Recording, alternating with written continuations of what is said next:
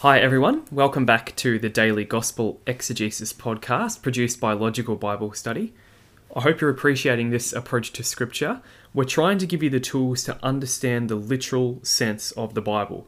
What did these words mean in their original context? How would they have understood them? And that's where we have to start as Catholics. If we follow the teaching of the Church, we have to start with the literal sense. Today we have a reading that's probably one of the least often readings heard at Mass. So it's read once in the liturgical cycle, which is Thursday of week 3 of Advent.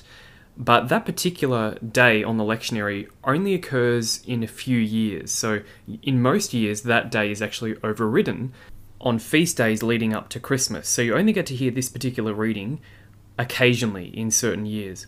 So today's reading is from Luke chapter 7, verse 24 to 30. When John's messengers had gone, Jesus began to talk to the people about John. "What did you go out into the wilderness to see? A reed swaying in the breeze? No? Then what did you go out to see? A man dressed in fine clothes? No, those who go in for fine clothes and live luxuriously are to be found at court. Then what did you go out to see? A prophet? Yes, I tell you, and much more than a prophet. He is the one of whom Scripture says, 'See, I am going to send my messenger before you. He will prepare the way before you.'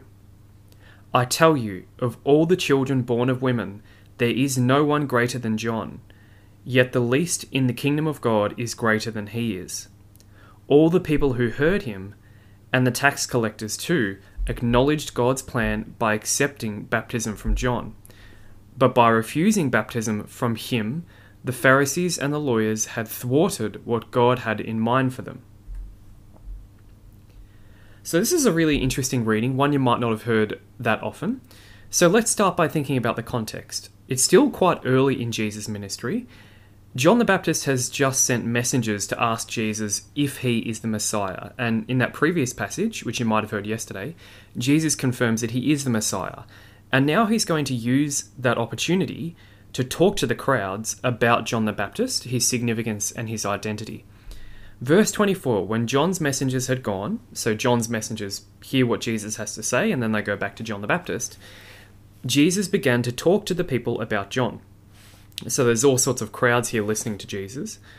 And by this point, John the Baptist is very well known, and probably many of the people following Jesus had already gone to John the Baptist to listen to him as well. "What did you go out into the wilderness to see?" And that's a good question, because going out into the hot, big wilderness is not a small thing. You would only go out into the wilderness if you absolutely have to. Curiosity alone would not be a good enough reason for someone to go and see John the Baptist. So Jesus here is already starting to get them to think about, well, surely there must be a good reason why you went out to see John the Baptist. He must be significant. He goes on, "Did you go to see a reed swaying in the breeze?" Another translation there is a reed shaken by the wind. Now, there's different views about what Jesus is doing here. Some scholars think that Jesus here is actually referring to real reeds that grew in that area. So maybe Jesus is saying, as a rhetorical question, did you go out into the wilderness just to see some reeds going in the breeze? I think a better understanding of this would be that Jesus is using as a metaphor for someone who's a pushover. Did you go out into the wilderness to see a reed swaying in the breeze? As in someone who's a pushover. And this is a rhetorical question. The obvious answer to this is no. You wouldn't go out into the wilderness to see a pushover. John the Baptist does not bow to political pressure. He's no pushover. So Jesus is trying to get them to think deeper about why did they really go out to see him, and therefore, who is John the Baptist really? That's what he's getting them to think about. Verse 25, "No? Then what did you go out to see? A man dressed in fine clothes?" So this is another rhetorical question. The obvious answer is no. That's not why they went out to see John. In fact, he definitely didn't have those kinds of clothes. He had camel's hair and other things like that. So Jesus is getting them to really think about what is it about John the Baptist that drew people to him. Jesus goes on, "No, those who go in for fine clothes and live luxuriously are to be found at court." Or a better translation there is, are in king's courts. So you wouldn't go out into the wilderness to find someone wearing fine clothes, because someone wearing fine clothes would be in a king's court, not in the wilderness. Now, some scholars think that there's even more going on here. Maybe Jesus is deliberately using metaphors here in order to contrast John the Baptist with Herod Antipas, who is the ruler in the area of the world where both Jesus does his ministry and also where John the Baptist did his ministry. In fact, Herod Antipas is the chief opponent of John. He's the one that ends up killing John the Baptist. Think about the things Jesus has said. He said, "Did you go out to see a reed blowing in the breeze? Did you go out to see someone clothed in fine raiment?" Well, we know that Herod Antipas did have great wealth. He was a king, and he did have fine linen. In fact, we later learn that he clothes Jesus in fine linen during his trial. But also, Herod Antipas minted coins stamped with the emblem of a reed. So maybe by Jesus mentioning both of these things, maybe Jesus is doing multiple things at once with his speech here. He's getting them to perhaps think about Herod Antipas in the background here. And if that's the case, Jesus is contrasting John the Baptist with Herod. He's saying that John the Baptist is a true, strong leader, while Antipas is a weak leader. Perhaps Jesus is doing some of that in the background. Jesus goes on, "Then what did you go out to see? A prophet?"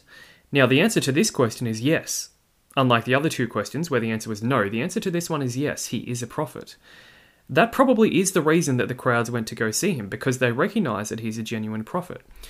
And as Jesus basically says here, yes, you are right, he was a prophet, but actually he was much more than that.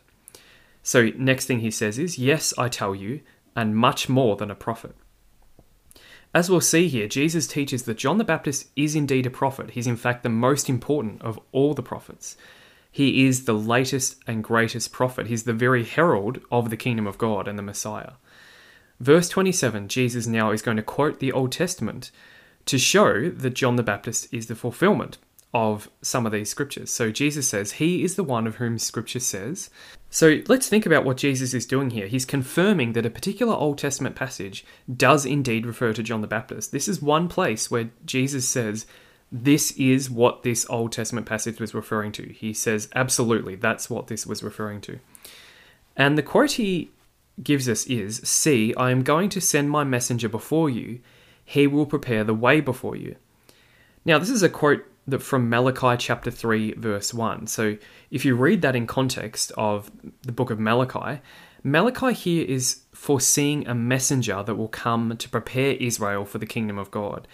And it seems, if you read it in context, it looks like Malachi was thinking that this messenger who would lead people to get ready for the kingdom was probably Elijah, the prophet Elijah. And we know from elsewhere, Jesus explicitly says, John the Baptist is the fulfillment of Elijah. He is the new Elijah. So that's an interesting connection. Malachi was not only thinking that a random prophet would prepare people for the kingdom of God, he actually thought it would be Elijah. And John the Baptist is basically Elijah in the teaching of Jesus. Now, some scholars think there's possibly another scripture that Jesus has built in here to Exodus chapter 23, verse 20. Perhaps the first part of this quote, "I'm going to send my messenger before you." Some scholars think that that probably lines up more with Exodus rather than the quote from Malachi. And if that's correct, that passage there in Exodus also has significance, because that's talking about how God is going to lead the Israelites in the wilderness as part of the Exodus. So if that's what is in mind here about John the Baptist has a key role in leading people to the new Exodus. So there might be an interesting connection going on here, but it seems that the main quote is from Malachi chapter 3. Notice here something else about this quote that Jesus says is fulfilled. "I'm going to send my messenger before you. He will prepare the way before you." Given the use of the word "you" here and the context of what Jesus is speaking about, Jesus intends the crowd to understand that the "you" is basically Jesus himself. I'm going to send my messenger before you, before the Messiah. So if that's the right way of thinking about it, Jesus is affirming that he himself is the Messiah that John the Baptist was preparing people for. It's one of those subtle hints where Jesus is saying, I am the Messiah, without explicitly saying it that way.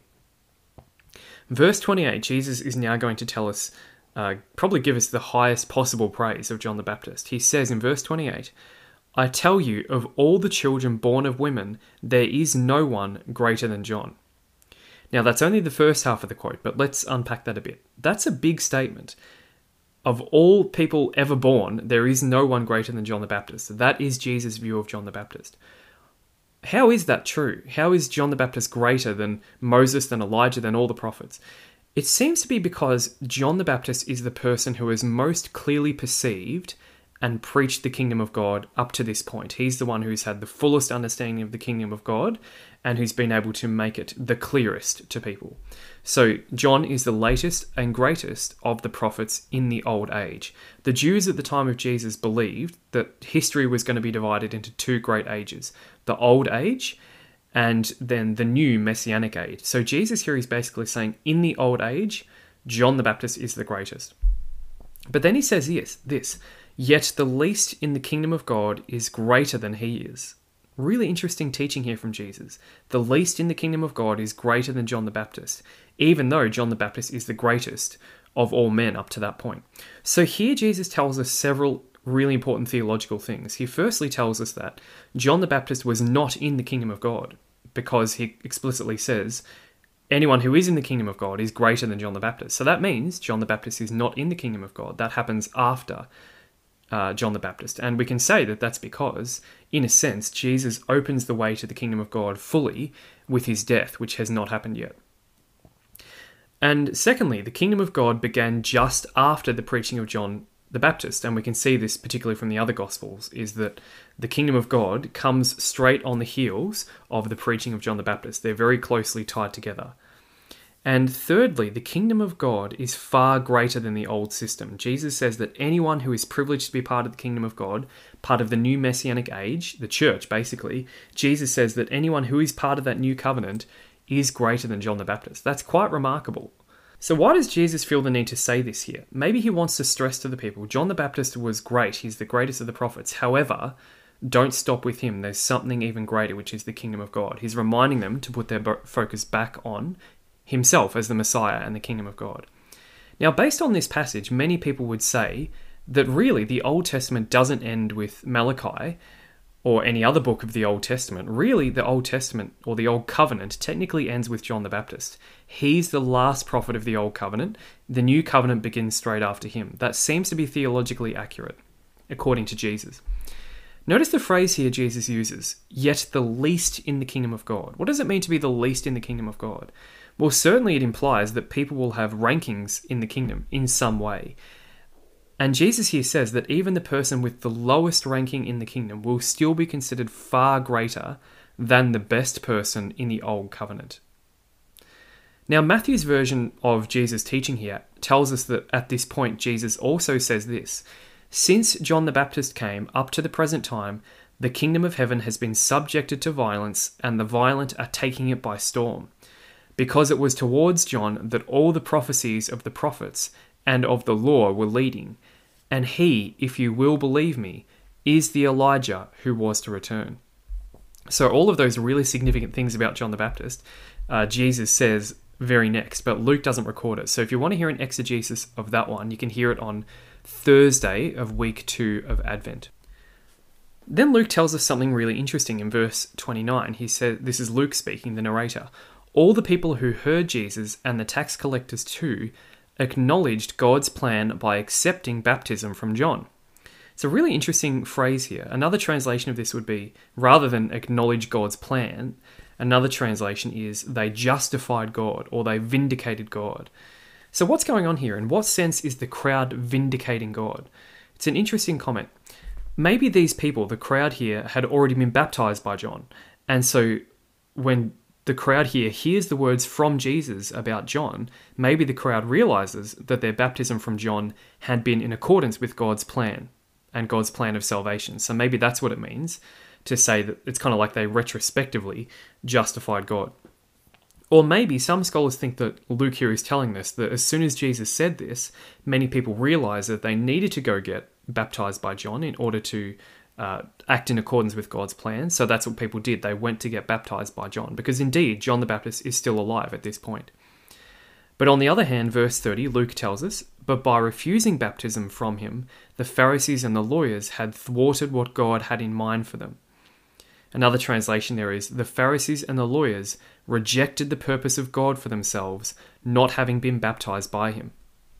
So the Jewish leaders, most of them, who were experts in the Old Testament, who should have understood that John the Baptist is the final prophet who's getting people ready for the kingdom, the one who's prophesied by Malachi, they rejected John the Baptist and his baptism. And Jesus talks about this in other places, about the significance of the Jewish leaders not accepting John the Baptist.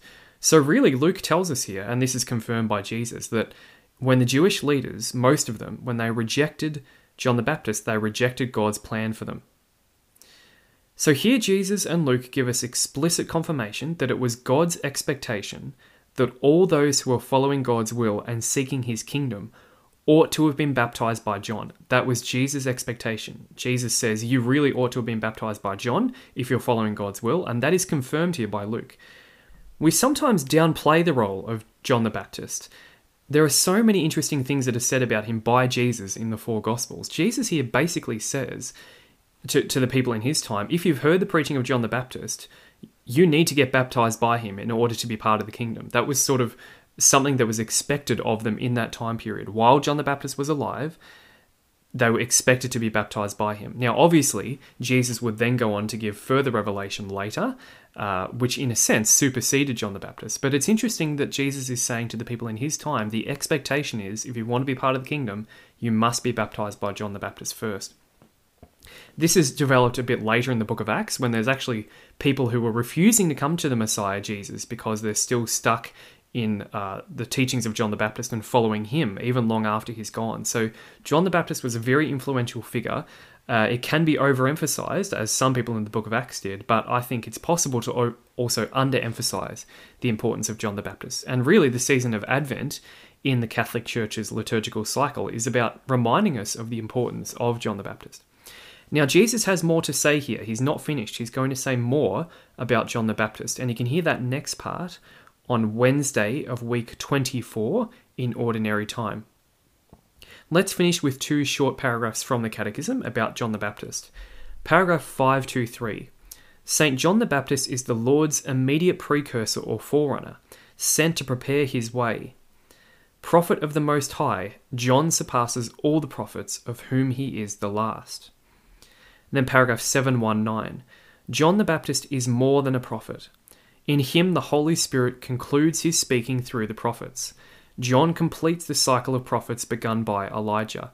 He proclaims the imminence of the consolation of Israel.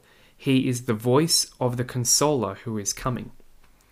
So that's a really nice part of the Catechism there. It points out that, in a sense, Elijah was the first prophet and John the Baptist is indeed the last prophet. So it's fitting that John the Baptist is kind of the new Elijah. So I'll include both of those paragraphs in the show notes if you want to take a closer look at those. Thanks once again for listening today. I hope you have learned something new, and we'll continue moving through the Gospels in the coming days.